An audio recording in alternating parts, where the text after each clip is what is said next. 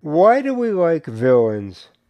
Well, the answer may surprise you, but you almost feel like you have a sympathy for the character being the person he is. Sure. Um, and that's where the key is on villains. There are two characters which are the hardest ones to write because nobody will get them correct for everybody. One of them is Jesus Christ, and the other is Adolf Hitler. One is the personification in Western culture of goodness, personification of ultimate goodness. You cannot humanize that character, otherwise you will fail. The other one is the personification of absolute evil. And if you humanize that character, how dare you? Yeah. Now, here's the thing, though. Being a bit of a historian, which I am, we all have a flash response when we hear Hitler. We know what he did. We know how many millions and millions and millions of people died as a result of this absolute incarnate evil. That has become cliched now because we know that. It's become a cliche of Hitler because we know that. We automatically compact all of that evil into one convenient description because we all identify with that feeling about Hitler. But here's the thing that really, really, really scares me about Hitler. Hitler loved dogs. I love dogs. I could have a conversation with Hitler and enjoy it. That terrifies me. Yep. That's how you humanize your villains. And you scare the audience the moment the audience recognizes and understands a part of that villain, they are actually recognizing and understanding a part about themselves. That is so true. And I think that's what bonds the character, any character, to the viewer, the reader, whomever, is that identification, whether they want to realize that identification is there or not. It's got to be subtle. You may never want to be that villain, but there are parts of that villain that are you and you know it. And at the very least, you understand it. You may recognize it in yourself or recognize it in other people, but you understand it. That's why villains such as, Alan Rickman in Die Hard. Right. Okay. Perfect example. He made sense. I actually, when, I watched the movie, I'm kind of thinking to myself, I would love to chill with this guy. Yeah. Hans Bucher, well, there he goes. He's falling off the building again, but oh well. But there were parts of him that, since I understood him and understood what his mind process was and that he had a brilliant plan and the way he interacted with the people around him, he was terrifying. But he's a really good example. And that was in the writing, and that was in the performance, and that was in the directing. Again, that collaboration came together. But Alan Rickman brought it all together in this one core character that you could identify with. So all villains have to have that. Otherwise, they're just, Snidely Whiplash twirling their mustache. They're cardboard cutouts without it. So. And I do a lot of, one of my OCDs is research. And this is with character and also with small details. And it truly is, there are some OCDs that I have kind of gotten used to in my life, and I kind of never looked at them as being that way. They're making themselves more apparent as I get older. There was a novel that I'm writing right now where the two main characters are being attacked by creatures, and they're in a junkyard, so they had to hide in a 57 Chevy Bel Air. Now, I only picked that because I like that car, 57 Chevy Bel Air. So they hide in it, and they got the windows rolled up, and the creatures, which I don't want to call them zombies, but, it's an apocalyptic thing, so they're all around. And I thought to myself, well, I have to find a way to get them out of this car. And then I thought, well, if I can get them into the trunk, then, tools and all that kind of access, and it's the back of the vehicle. And then the question popped into my head, can you get into the trunk of a 57 Chevy Bel Air from the front? So I thought, well, that's simple. I'm going to research that.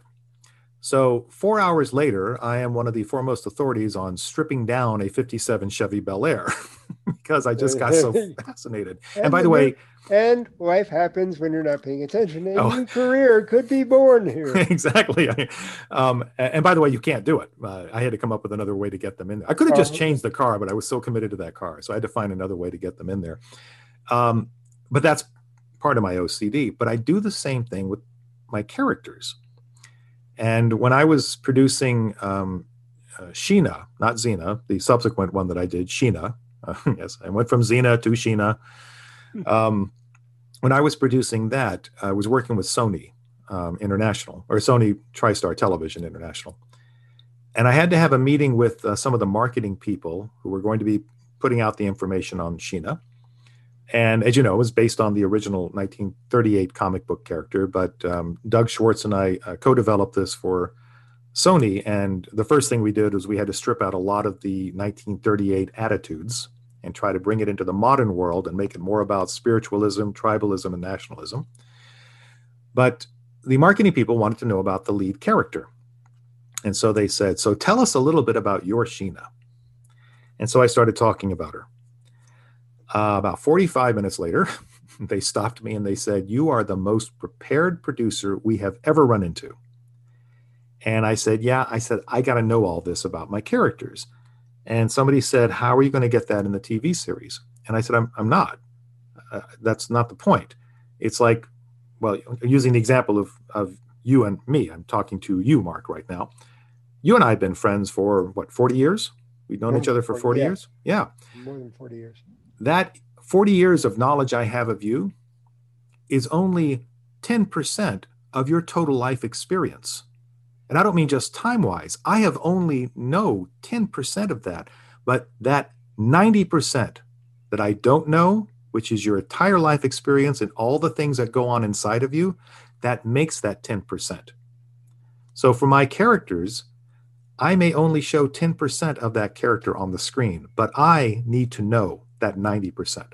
No, that is very true. When new writers come to you, they say, I have a great idea. Of these characters, I think I have a character that does this and saves the world and all that.